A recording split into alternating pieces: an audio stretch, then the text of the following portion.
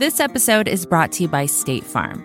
If you're a small business owner, you know that it isn't just your business, it's your life. And whatever your business might be, you want someone who understands. That's why you might want to check out State Farm Small Business Insurance. Why? Because State Farm agents are small business owners too, living and working in your community. That means they know what it takes to help you personalize your policies for your small business needs. Like a good neighbor, State Farm is there. Talk to your local agent today. You know how to book flights and hotels.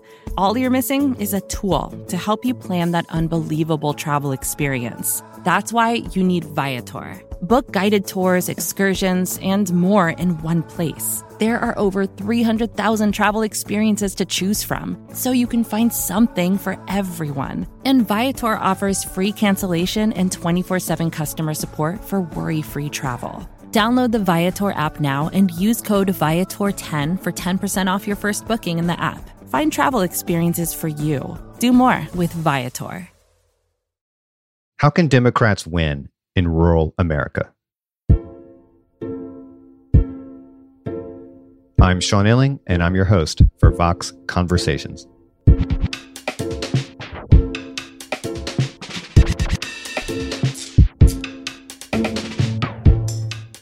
I don't know if that's the most important question for progressive politics right now, but it's the one I think about the most. And that's because without power, there's no way to improve the lives of actual people. And that means you have to win elections. The Democrats have had their share of victories lately. After all, they still control the White House and Congress. But the reality is that it's not enough. To do what they want to do, Democrats have to win more non-college educated rural voters. And not just white voters, but also black and brown voters who don't live in cities. There's a raging debate on the left about how to do this. Depending on who you ask, the problem is either too much wokeness on the progressive side or too much milquetoast moderation from the centrist. In the end, a lot of this amounts to an argument about how to navigate the politics of race and class. There's no easy way to sum up my view of this debate, but the one thing I can say for sure is that the left needs to build a real working class coalition, and rural Americans have to be a part of it. In this episode, I talked to Briahna Joy Gray, host of the podcast Bad Faith, and someone who's emerged as one of the more interesting voices in this conversation. Gray served as a national press secretary for Bernie Sanders' 2020 presidential campaign. But she's also a black woman and a socialist. She brings a unique perspective to these debates, and I've wanted to engage with her for a long time. As you'll hear, she has a lot to say about race and class and where the discourse around these things has gone wrong. Briahna Joy Gray, welcome to the show. Thank you so much, Sean. Your story is so damn interesting to me. You spent a lot of your youth abroad. You end up going to Harvard Law, then you become a corporate litigator, and then ultimately you land as the national press secretary for Bernie Sanders' presidential campaign. That's a hell of a journey, and I don't want to ask you to, recount your whole life story here, but I guess I am really curious what ultimately pushed you out of the corporate lawyery world into the political world, not just the political world, but like being like an operator for a campaign? Yeah, well, I think the first thing is what pulled me into the corporate lawyer world to begin with, because that was not a place I ever really wanted to be. I was one of those kids who went to law school because people told them they were good with words and they like to argue a lot. And that is not a good reason to go to law school. But, I graduated from college in 2007, and the financial crisis happened literally a month into my 1L year. And so at that time, it did seem like a surer bet that, okay, the narrative is you need a higher education, you need to get some postgraduate degree. However, after the crash, the same kind of financial opportunities that enabled some people to pay their loans off at a better clip kind of dissipated. And I got stuck there. So I never wanted to be a corporate lawyer. And it was really dispiriting for me. I worked as a litigator for 7 years. And I honestly, I was very unhappy. I was very unhappy, but my student loan debt made me feel pretty trapped. I took out the full amount for law school, and I didn't see any other jobs that were going to pay me enough to keep up with the $2,300 a month that I owed the government. Good Lord, $2,300? $2,300 a month. Yikes. I was raised by a mother in particular who always had progressive politics. She's someone who often voted Green. Barack Obama, she often says, is the first Democrat she ever voted for. So there was a very open political household, and the discourse was never this kind of partisan binary that some people are ensconced in. So when Bernie came along, I was actually at work one weekend, toiling and upset. And I got a FaceTime from my mom, who was downtown at some rally that she had dragged my brother to, with her arm flung around some stranger lady and the other arm flung around my brother, shouting, together, united, we will not be defeated, and all this stuff. I'm like, Mom, what are you doing? She's like, I'm here for Bernie. And so she really hit me to what was going on in the campaign. And when I started watching the debates, it became very clear to me that this was the first time I heard my actual sincere humanistic politics articulated in the public realm in a way that was getting taken seriously in real world politics, and not just kind of a crunchy granola idealistic way. Well, Bernie is a good segue into, I guess, sort of the meat and potatoes of this conversation. But unfortunately, I'm going to start at what might seem like a sad place. But trust me, I'm not interested in rehashing the 2020 election. It is over. But I do really want to know why you think Bernie lost in 2020. There are lots of reasons, obviously. There's never one reason why a campaign, succeeds or fails. But what is the story you tell yourself about what went wrong and why that didn't quite work in the end? Yeah, I think you're right to say that there's lots of reasons. First and foremost, and the one that I think gets skipped over too hastily by folks, is that the number one priority of voters in 2020 was defeating Trump.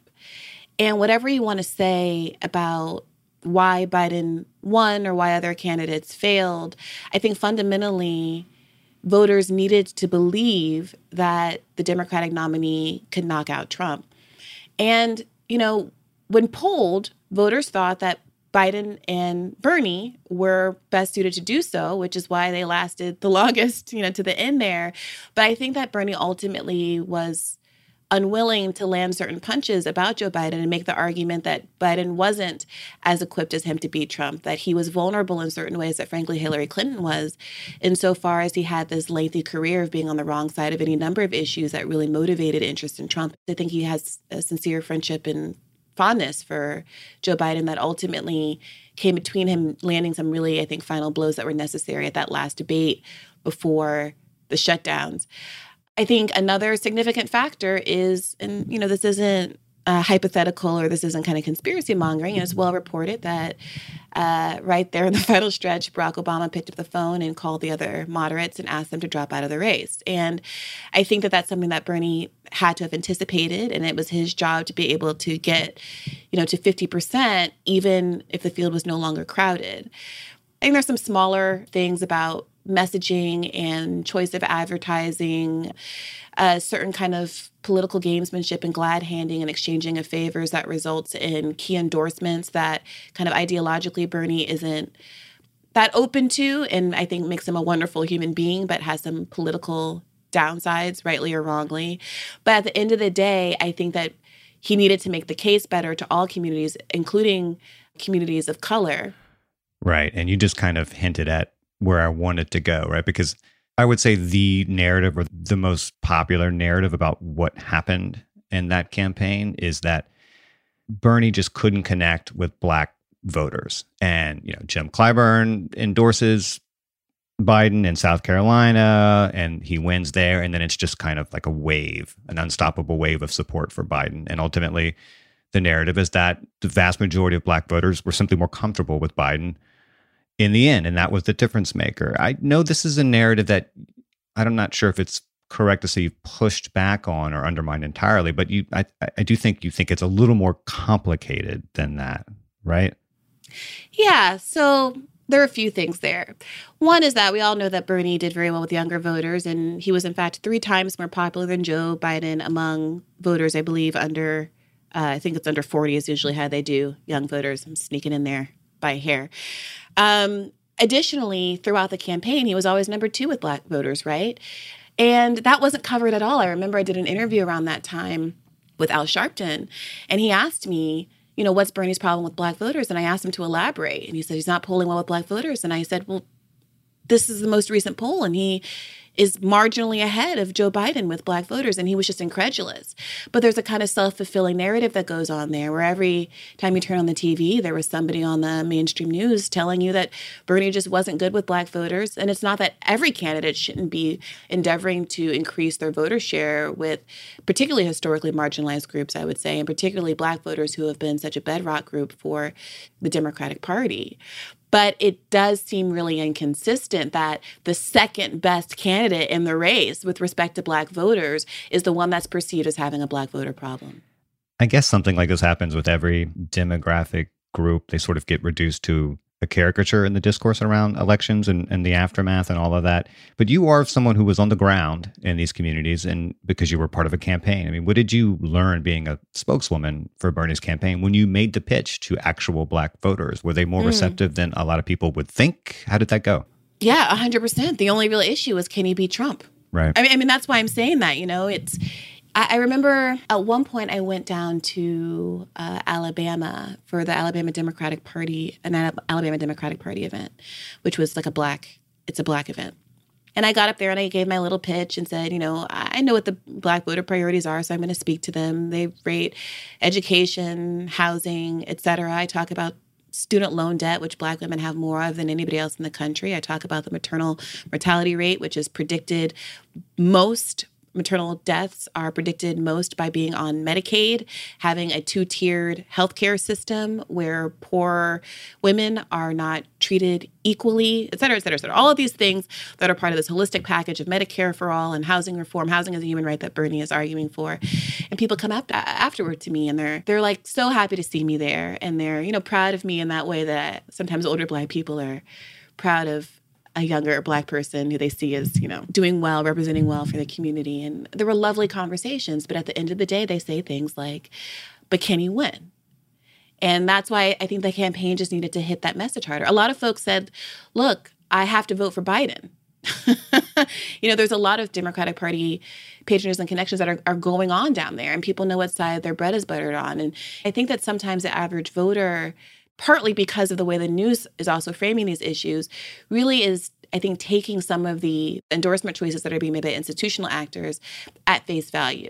There's absolutely no conversation about the fact that Jim Clyburn takes more money from the pharmaceutical industry than any other person in Congress, and that might militate in some way toward his choice to endorse Joe Biden, who also took more money from that industry and from billionaires than any other candidate in the Democratic primary in 2020.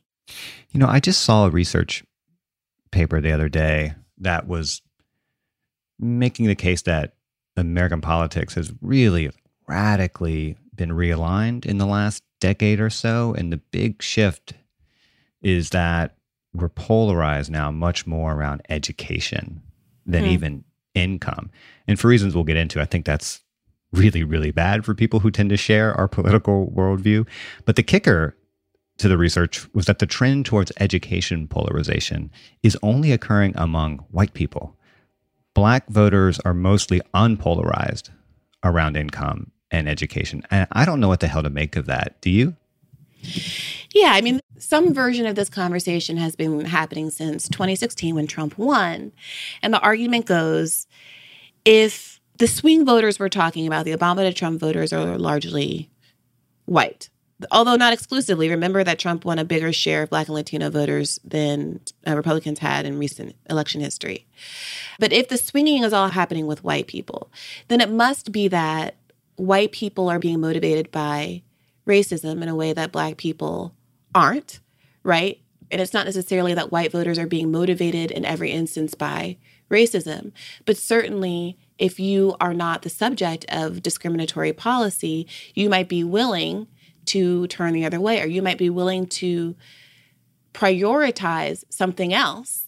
Let's say your belief that your kids aren't getting a good education under Democratic leadership, or your frustration that the Democratic Party sent jobs overseas in the 90s and your family has been struggling since. You might be willing to prioritize something like that over some of the racial dog whistling that came out of Donald Trump in 2016 and during his presidency.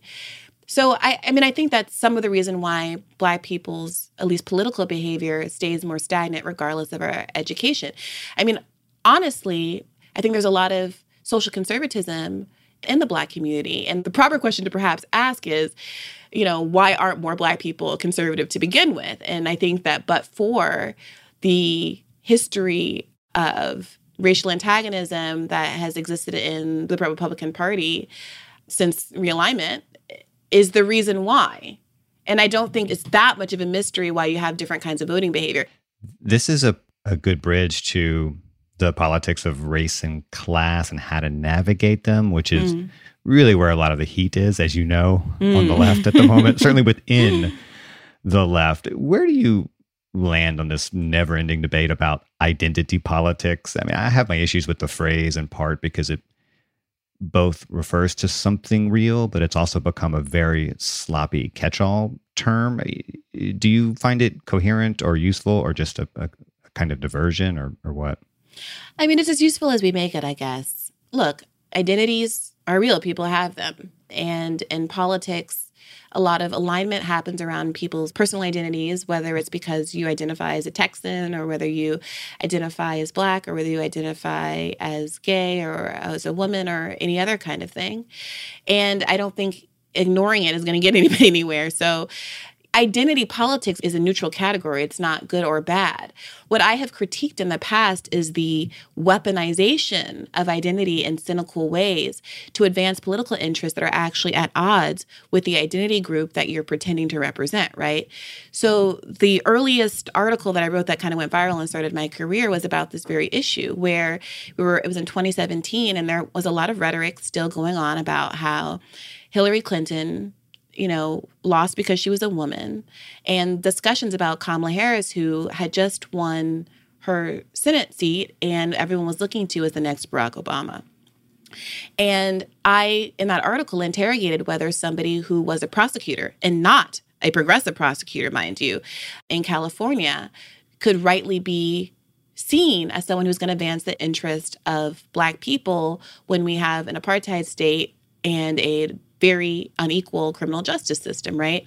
Kamala Harris won her district attorney's race in San Francisco by using advertisements that were peak kind of 90s fear-mongering, right? With chalk outlines drawn on the ground, with the words "enough is enough," with a Latino man with tattoos on his chest throwing up gang signs to kind of stir up fear that the former prosecutor wasn't locking up enough people. She attacked him on his conviction record, right?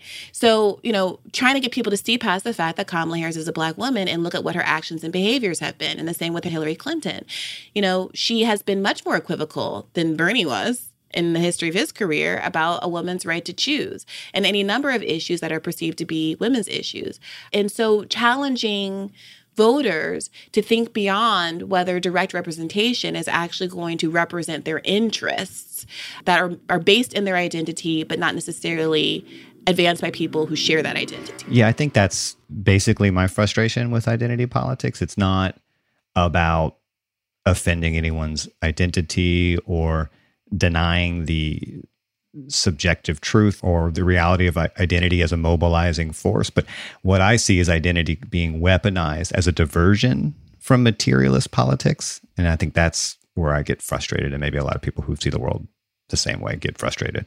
Yes. I mean, the very fact that if you bring up a materialist analysis, if you bring up economics, if you hint at the idea, even right now in the middle of a global pandemic and economic crisis, that somebody somewhere might be suffering from, God forbid, economic anxiety, economic precarity. The economic anxiety itself has been turned into a racist dog whistle. Will be accused of kind of caping for whiteness or white supremacy if you acknowledge that even if white people, we all know what the racial wealth gap is. It's 10-1.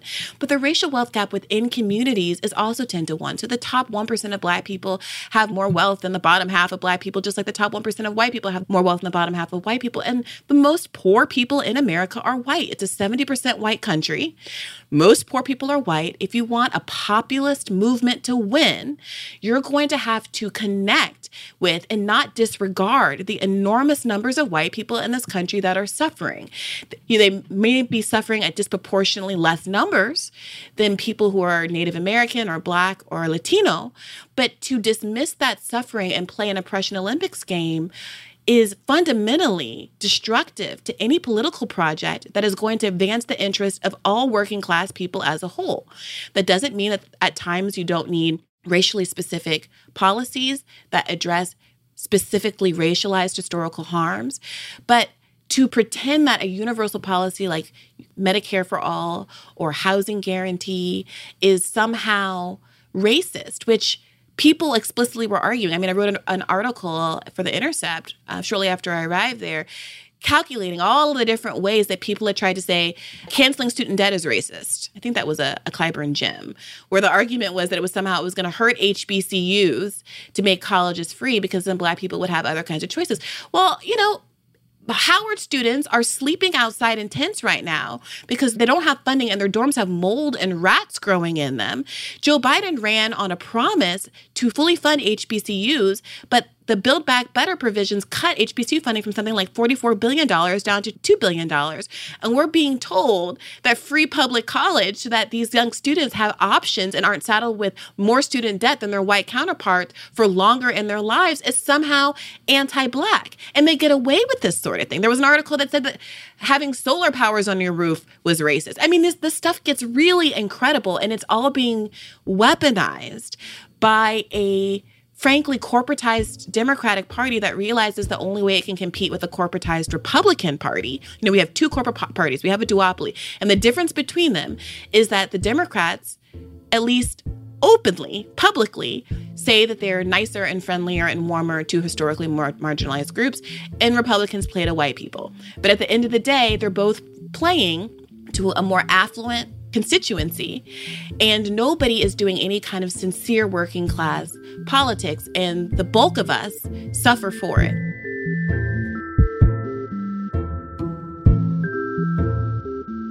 There's an emergent debate on the left about something called popularism, which is the seemingly banal idea that Democrats should say popular things and avoid saying unpopular things.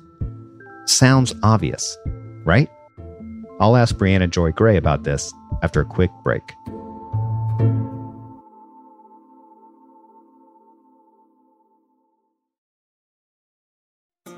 This episode is brought to you by State Farm.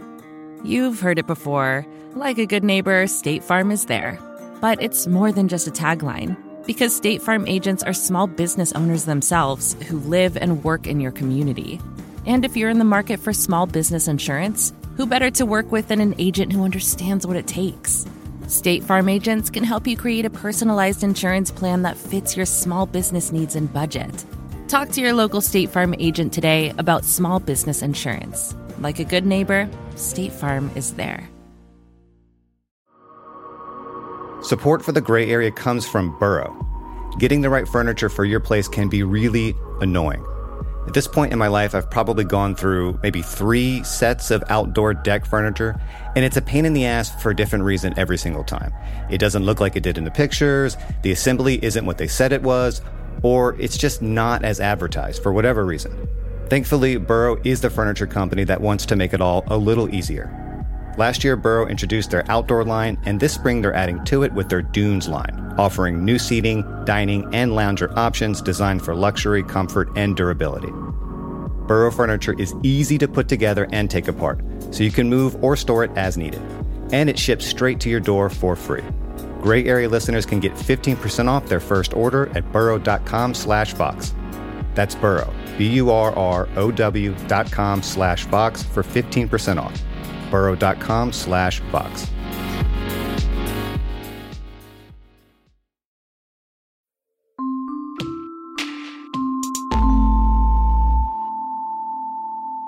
The other big debate on the left right now is over what people are calling popularism. The very basic idea behind this is that, look, Democrats should figure out which of their views are popular and which aren't, and then frame their message accordingly. Simple enough. I guess there's some obvious wisdom to that, but also some limitations. And I'm really curious what your take is. I mean, why do you think Democrats are losing non-college educated whites and even increasingly losing ground among Black and Latino voters? Is it a policy problem? Is it a messaging problem? Is it something else?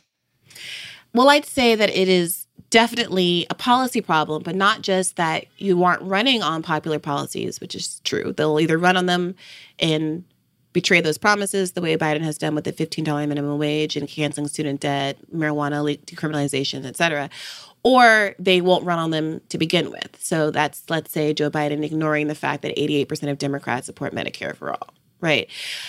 But, we recently had an episode on popularism with Eric Levitz from New York Magazine and Osita Nuevo from the New Republic and Matt Bruenig from the People's Policy Project that I hope people listen to because it was so good. They each went and I think the next day wrote an article about popularism. It's a great episode. I listened to it last week. Yeah, and thank you. I appreciate that. But my feeling about it is having policies that are very, very popular is useful rhetorically, like I just did, right?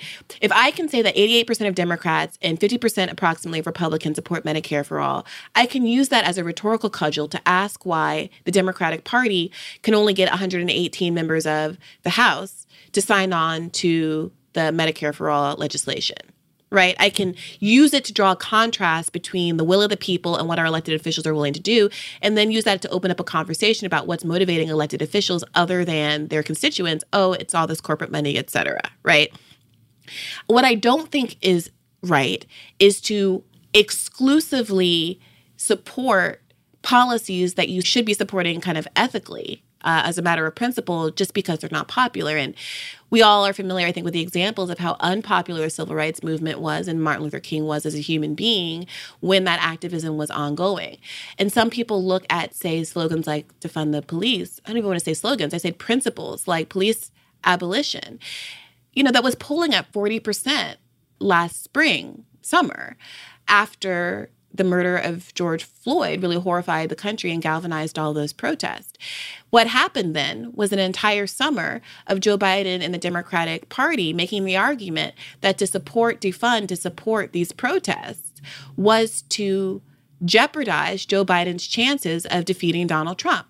And wouldn't you know it, when presented with that zero-sum equation, people started to back away from the slogan and their support from the protest in the media and in the public sphere, and the polling started to shift. Now, you could also imagine a world with a different kind of candidate who rode the coattails of the popular movement and the fact that even Republicans were very sympathetic after the on-camera murder of George Floyd toward meaningful police reform. This is something that even Donald Trump and Van Jones and them were kind of working on together. Kim Kardashian, there is some openness. There are some cracks there among kind of the libertarian right on this issue to push the polls in the other way. But polls only are weaponized by corporate parties to explain why they shouldn't do something. And when polls are inconvenient, they're ignored. And there is absolutely no conversation in this country about the ability to use persuasion and what I would argue is the true work of politics to push polls for principles that you believe in a positive direction. Well, okay. You're a comms person, so this is something I really want to hear your take on. And it's this kind of, I guess we'll call it message discipline, because I am very skeptical of the possibilities on this front. And I'm desperate to be convinced that I'm wrong. I don't know if you're the person that's going to do it, but I'm going to throw this out there and you can tell me if I'm wrong or if I'm right, and if I'm wrong, why. My view is that what Democrats say is far less important than what voters they're trying to reach can hear. And we have a very fragmented, polarized media environment. And because of that, there's a wall between what Dems are saying and what voters are hearing. And that wall is an insulated right-wing media machine that exists to reinforce conservative propaganda and, just as importantly, define the Democrats in the minds of voters. I'm not saying that Democrats should say and do stupid and unpopular stuff, but I'm also not sure how much it matters, or if it matters as much as we'd like to believe. Tell me where that's wrong, or if it's wrong. I think that, Donald Trump putting those checks in people's pockets mattered. I think that Joe Biden promising to put more checks in people's pockets and then delivering less than was promised mattered, left a bad taste in people's mouth. I think, look, we're on COVID. We're still kind of shut down. I'm a professional podcaster. I don't get out much. But one of the ways that I can try to sort of judge what people who are different from me in different contexts are thinking and feeling about politics is to look at the comment sections in non-political spaces, right? So I'll go to something like the Shade Room, kind of hip-hop, pop culture websites who occasionally post clips about political news and see what the people underneath are saying. And people are still talking about how they were promised $2,000 and didn't get it. People are still talking about it. I mean, the Biden administration is clearly trying to present an image that the crisis has been handled and the recovery is well on its way.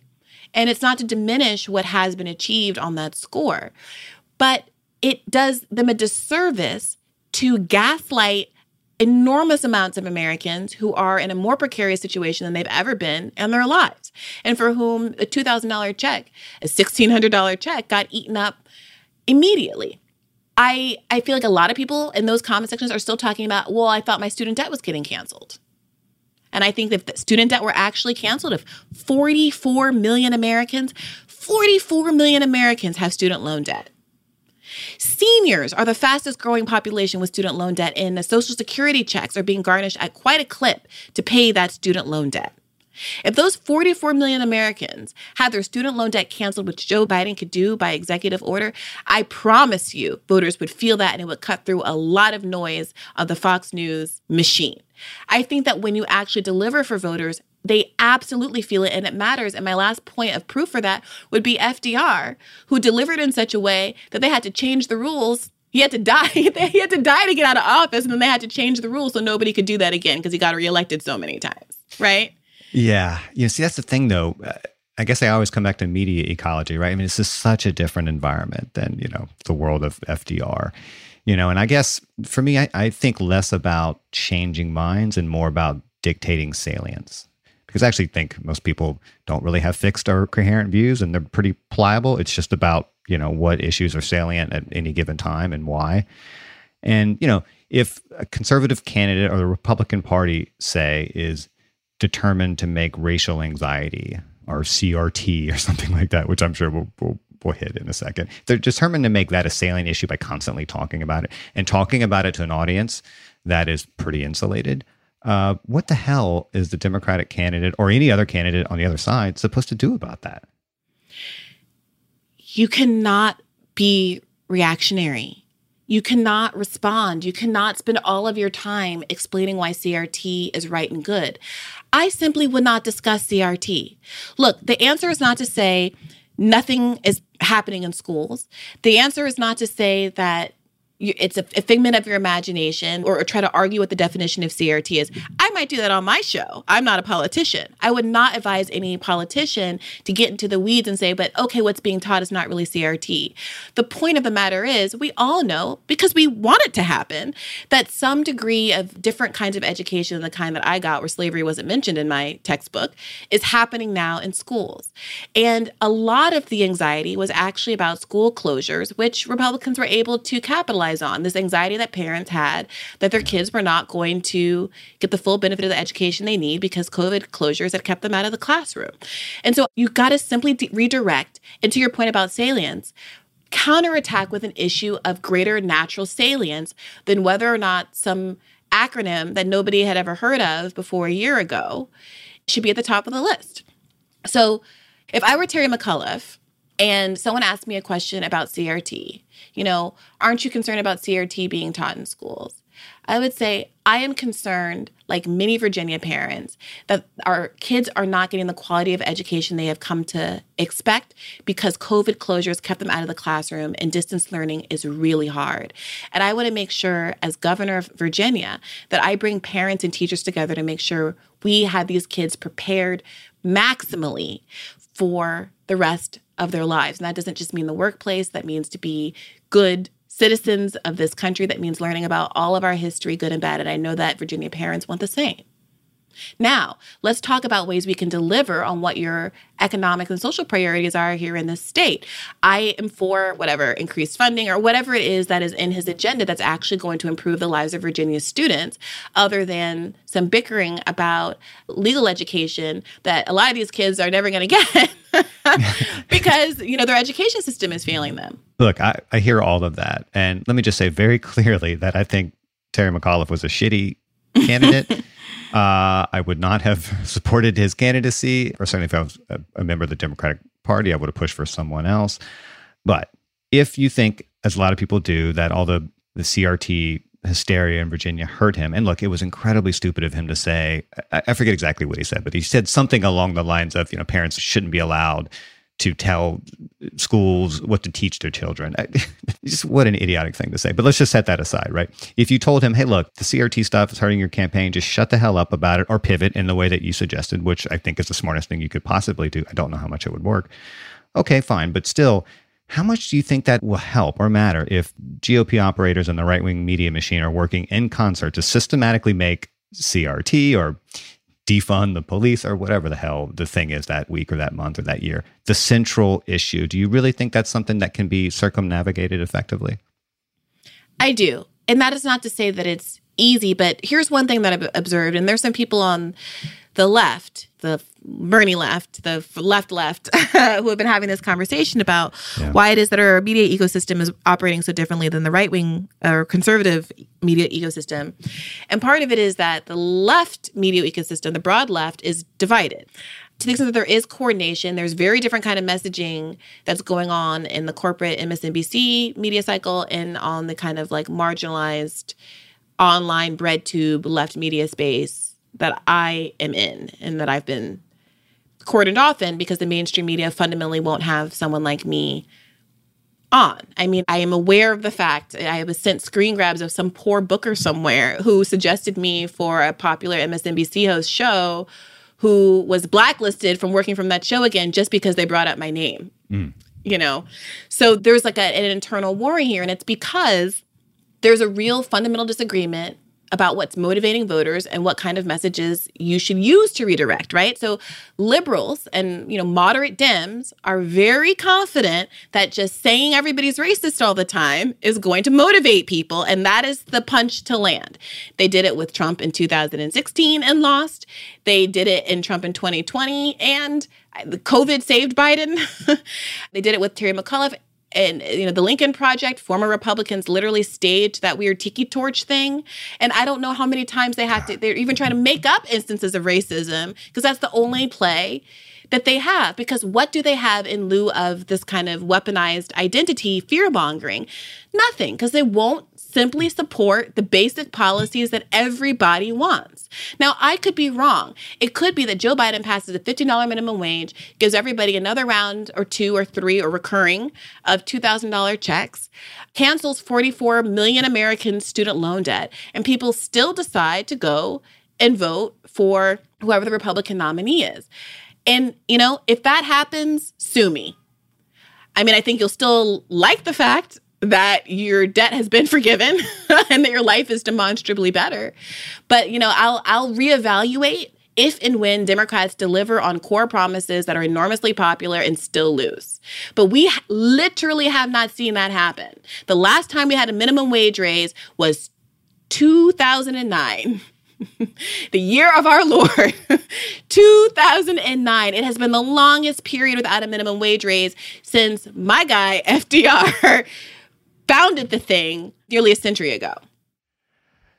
Got it. I can't. Now I'm just thinking about this MSNBC show and Booker. I would love to hear more about that. Can we divert for a few minutes to get the deets on that? Sure. What show was that?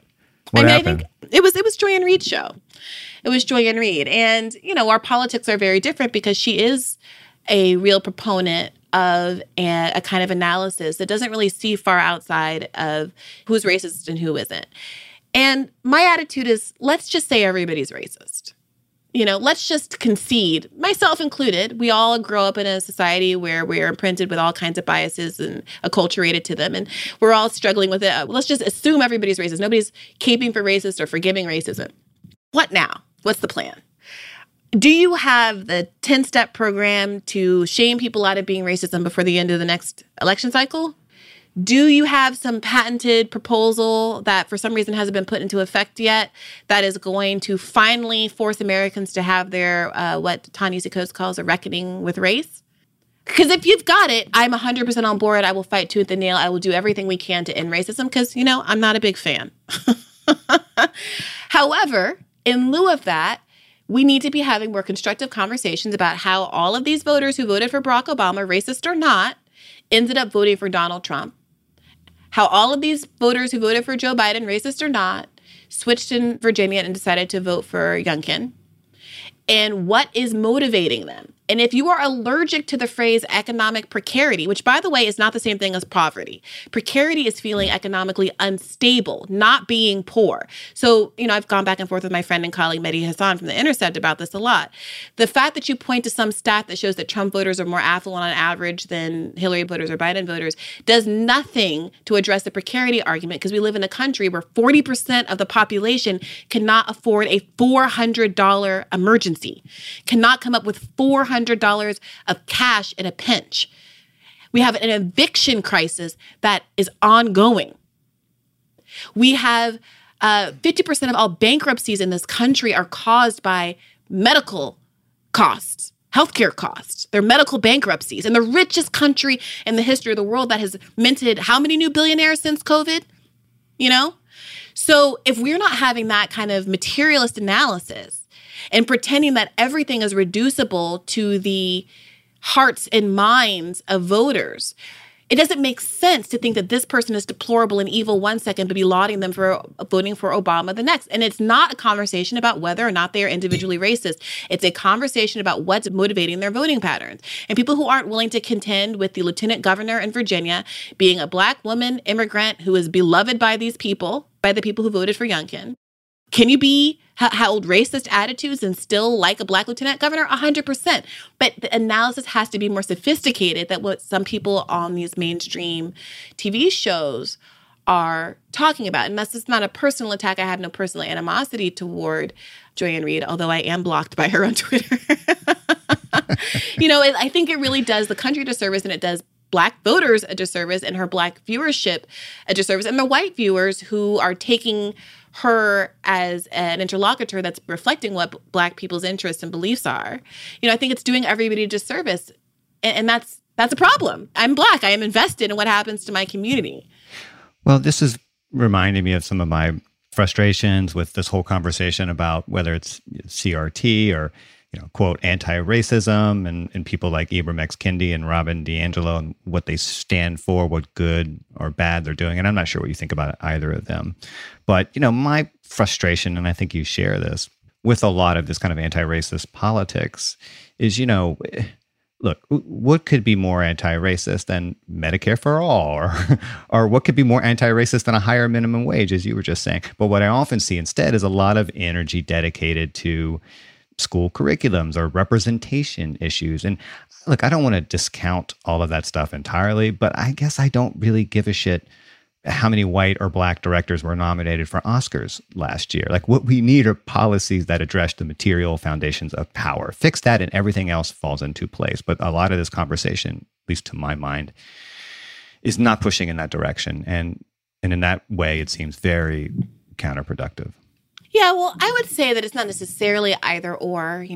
I'd say Black actors are workers too, and some of their advocacy with the SAG union has been highlighting a lot of interesting issues. I mean, obviously the whole Alec Baldwin tragedy has sparked a lot of really robust conversations about the rights of folks on sets. And, I think if there are discriminatory practices that are resulting in labor issues for Black actors, then that's something that as a leftist, as a democratic socialist, that I want to be supportive of. But I am with you insofar as I think so much of the potential energy of the moment that we're in is diverted into these really niche cultural representational politics style of moments of equality as opposed to substantive maturity. It's about priorities. So, I saw this amazing upswell of sincere movement energy last summer get turned into a bunch of Netflix specials. It's now just a movement produced by Ava DuVernay, who I have a lot of respect for as an artist, but whose politics are not mine, and who has also blocked me on Twitter. You are on a roll. I honestly, I feel like I'm very nice, but this is what happens. I don't know, man. And, it's not about whether or not there should be a Colin Kaepernick documentary, but it is about whether or not having those kinds of deals, whether activist and author Brittany Packnett Cunningham created a rich list to redefine the meaning of wealth in association with Glenfiddich Scotch whiskey. Now, I don't think we should redefine the meaning of wealth. I think that wealth is money. And some people have it and lots of people don't. And that agreed. seems like a really gross sleight of hand. Hard agree. To say, quote, Glenfiddich has really been listening as we've been, I think, having the right conversations about what really makes us wealthy, what really makes us rich. If there is anything that this year taught us, it's to really hold tight to what's actually valuable. It's time that we're spending with our loved ones. It's the way that we invest in our communities. It's the way we create memories with one another. Okay, but also there's an enormous racial wealth gap. 6 families in America have more wealth than the bottom 50%. And this feels like a diversionary tactic meant to sell me dark liquor. And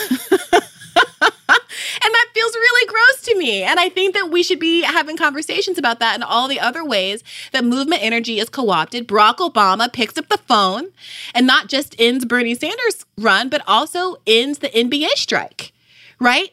Which had an enormous amount of political potential because unlike most strikes, these are employees who are incredibly wealthy, who have an incredible amount of control over their workplace. There's 5 guys on a court. They have the ability to go without pay because they're rich for long periods of time. There's no strike busting because you can't exactly replace LeBron James. Right? Like that it was a multi-million-dollar, probably billion-dollar industry, the NBA, that was going to be brought to its knees for whatever demand these men made. That was incredibly powerful, arguably, I think, much more powerful than what Colin Kaepernick was doing, which is why it got shut down immediately, and all of them got their little deals, right? And you asked the question, I'm sorry I didn't really answer, about what I feel about Robin DiAngelo and Kendi X. I did read White Fragility, and my impression was actually that it's not as terrible as everybody makes it out to be. It's just not relevant for us. It just shouldn't be a part of the conversation. I have not read Kendi X's book. I think that some of the principles and framing are overreaches and are not productive in terms of their ability to move the people that need to be moved, and instead teeter on the edge of a kind of performative virtue signaling about, it says more about the person who reads the book or is already agreeing with the book than it does with any really constructive effort to change people's racial attitudes. And I think a lot of this stuff has some limited utility in a corporatized workplace where, people said stuff that I didn't like when I was a lawyer, for sure. And it made a hostile work environment. And I like the idea of someone trying to protect me in some kind of HR sort of way. But those kinds of lessons, corporate HR is not how we're going to get America to, quote, have the reckoning with race that we need. I keep thinking about this book by a feminist writer named Jessa Crispin. And it was called, ironically, Why I Am Not a Feminist. And, she's attacking the kind of Sheryl Sandberg lean-in style of feminism that has triumphed, where feminism sort of became a catch-all for self-empowerment and individual achievement. But for Crispin, right, I mean, if you have women in positions of power behaving like men do, that's not a defeat of the patriarchy. That's just patriarchy with women in it, right? So it's not about getting more women on corporate boards necessarily. It's about reordering the value structure that made corporate boards so malevolent in the first place. And I guess I look at what's happening with some of this anti-racism stuff and see something similar, right? The fight is over culture war stuff and not over how and whether to redistribute resources and power. I don't know what we're doing here. And I feel like you get at something similar when you talk about this question of, who gets to speak for or represent the material needs of Black Americans, if it's Jay-Z or Beyonce. With their Tiffany Diamonds contract and... Right, as opposed to, I don't know, a Black union worker, then again, what are we doing here?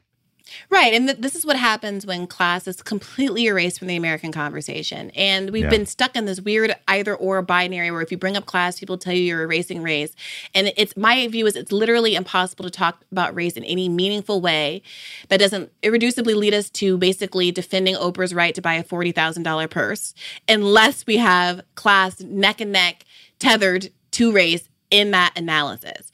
We have a kind of racial politics in this country, and this isn't just race, this goes for LGBT issues and any number of minority groups for whom the disparity discourse feeds those at the top. And this is a little bit we got into with my conversation with Andrew Sullivan, where this came up during the campaign. You know, trans people face homelessness at a higher rate than like almost any other group. And so many of the issues that are resulting in all of these trans Black women in particular getting killed at the rates that they are also issues that find overlap with poverty, with, sex and violence against women that occurs with cis women, with Black women, with people across all of these spectrums. It's intersectional, right? And trans Black women have it the worst because they occupy all of those identities, all of those, vulnerable identities at once. So if you have anti-poverty programs, if you have Medicare for all, if you have a housing guarantee, those are the kind of policies that are going to help that population the most, right?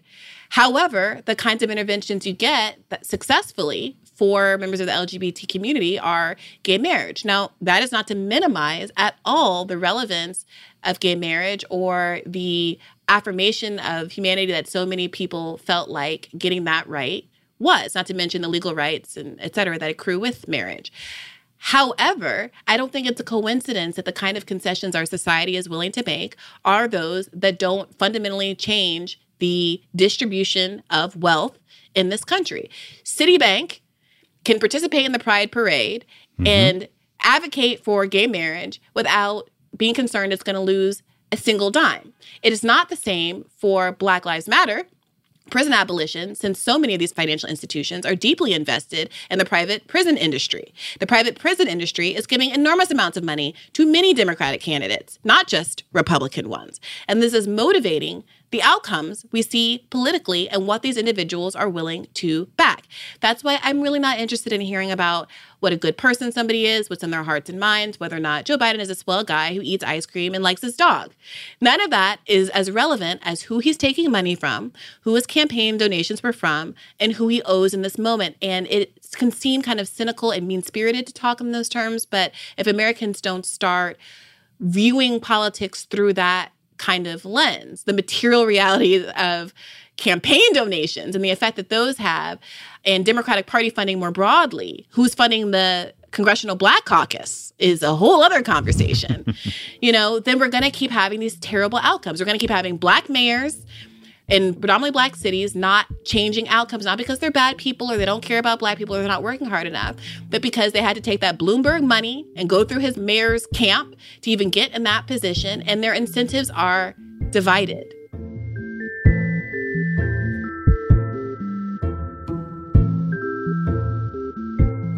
There was a lot of hope around the 2020 election about the prospect for radical change, and a lot of disappointment afterwards.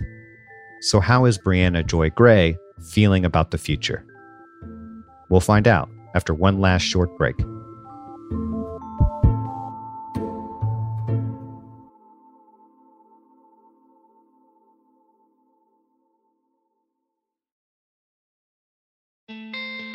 Support for the Gray Area comes from Greenlight. If you're a parent of teenagers, you might be starting conversations about money management and financial literacy. So often, the best way to learn is to do. But when it comes to money, there can be real consequences to learning the hard way. That's where Greenlight comes in. Greenlight is a debit card and money app made for families. Parents can send money to their kids and keep an eye on their spending and saving. And kids and teens can build money confidence and lifelong financial skills. My kid is way too young to talk money with, thank God. But I have a colleague here at Vox that uses Greenlight with his boys, and he loves it. If you want to help your kids learn about money, consider Greenlight. It's a convenient way for parents to raise financially smart kids and for families to navigate this stuff together. Sign up for Greenlight today and get your first month free at greenlight.com/grayarea. That's greenlight.com/grayarea to try Greenlight for free. greenlight.com/gray area.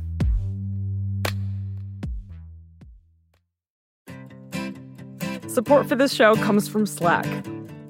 You're a growing business, and you can't afford to slow down. If anything, you could probably use a few more hours in the day. That's why the most successful growing businesses are working together in Slack. Slack is where work happens, with all your people, data, and information in one AI-powered place. Start a call instantly in huddles and ditch cumbersome calendar invites. Or build an automation with Workflow Builder to take routine tasks off your plate. No coding required. Grow your business in Slack. Visit slack.com to get started.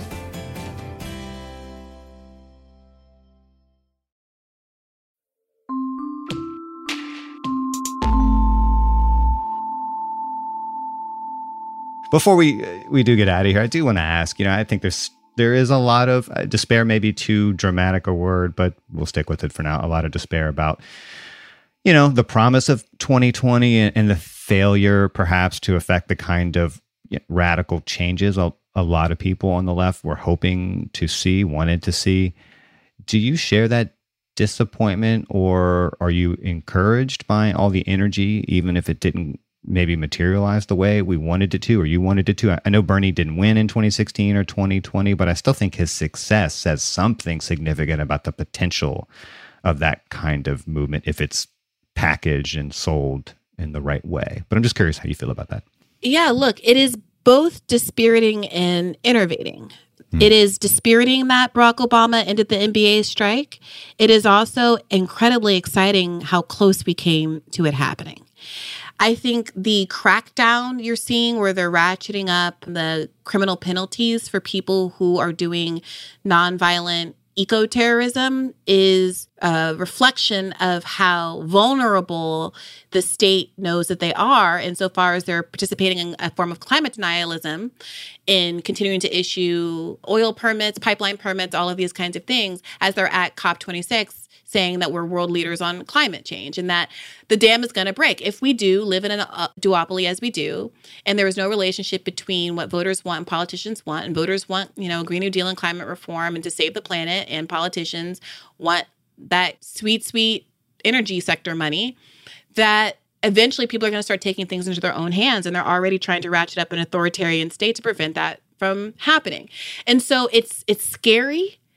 But it's also, there's something really deeply heartening about the fact that we are on the precipice, and the crackdown, the kind of suppression that I feel, I try to remind myself is evidence that something about what we're doing is working.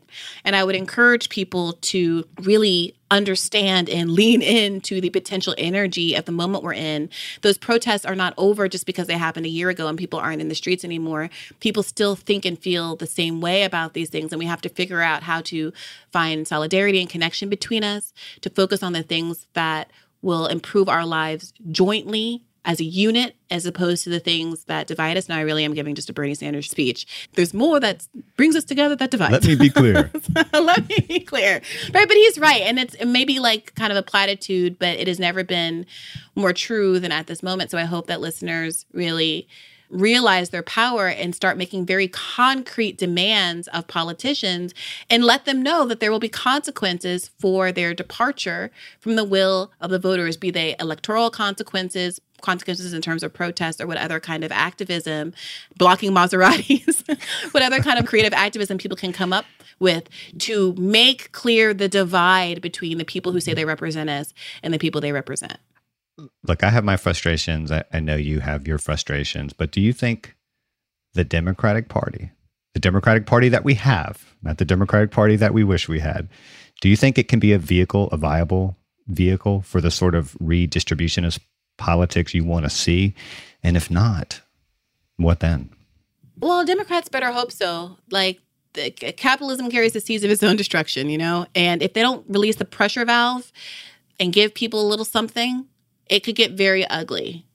So, look, I'm a big advocate of third parties. I think that you got to break the duopoly, and I don't see any other way it's going to happen. I think the best chance at releasing the pressure valve was electing a relatively moderate Nordic social democrat like Bernie Sanders, who just wanted to raise the minimum wage and get us universal health care like every other similarly situated industrial country in the world. And absent that, I mean, you might have people with pitchforks and machetes running through the streets. I mean, people are under a crunch that no one is turning their camera on. Like, people are struggling in a way that is not being recognized, and there is pressure building. So I think that Bernie was the Democratic Party's chance in showing how they behaved toward his campaign, and how the corporate media aligned against his campaign doesn't give me a lot of hope, which is why, I just recently had Andrew Yang on the show to talk about his third party project. I've had people from the People's Party MPP on to talk about that. I've had Jill Stein and Green Party candidates on to talk about it, and people laugh and scoff at third parties, but I don't care what kind of party it is and who it is. It seems very obvious to me if there's not a credible electoral threat to Democrats, they will never pay attention. And that's why you see them hitting Vote Blue no matter who so hard and vilifying people like Jill Stein so hard, is because they know what threat is presented to someone who might just stick their head up and say, what if we didn't vote for Democrats? Look what happened to P. Diddy. Look what happened to Ice Cube, who simply said, shouldn't we get Joe Biden to make some commitments to the Black community before we line up and vote for him in the middle of this multi-million person global uprising around George Floyd? And the media treated him like he was a Trumper, like they were white supremacists for simply asking Jim Crow Joe to make some basic promises to the constituency that he needed to win. So I think there's a lot of power in that, but it's power being antagonistic to the Democratic Party, not just getting elected into it and subsumed by it the way that you've seen all of these progressives subsumed by it. Brianna, this has been great fun. I really do admire and appreciate the work that you're doing. Everyone listening should go check out your podcast, Bad Faith. And thank you so much for being here. Well, thank you. This has been a real pleasure. I appreciate the invitation.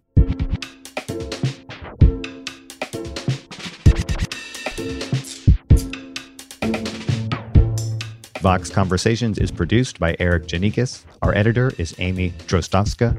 Paul Robert Mounsey mixed and mastered this episode. Our theme music was dreamed up by the mysterious Breakmaster Cylinder, and Amber Hall is the Deputy Editorial Director of Vox Talk. And thanks to Victoria Dominguez, the Vox Audio Fellow, for her help on this episode. If you like the show, let us know. Room for improvement?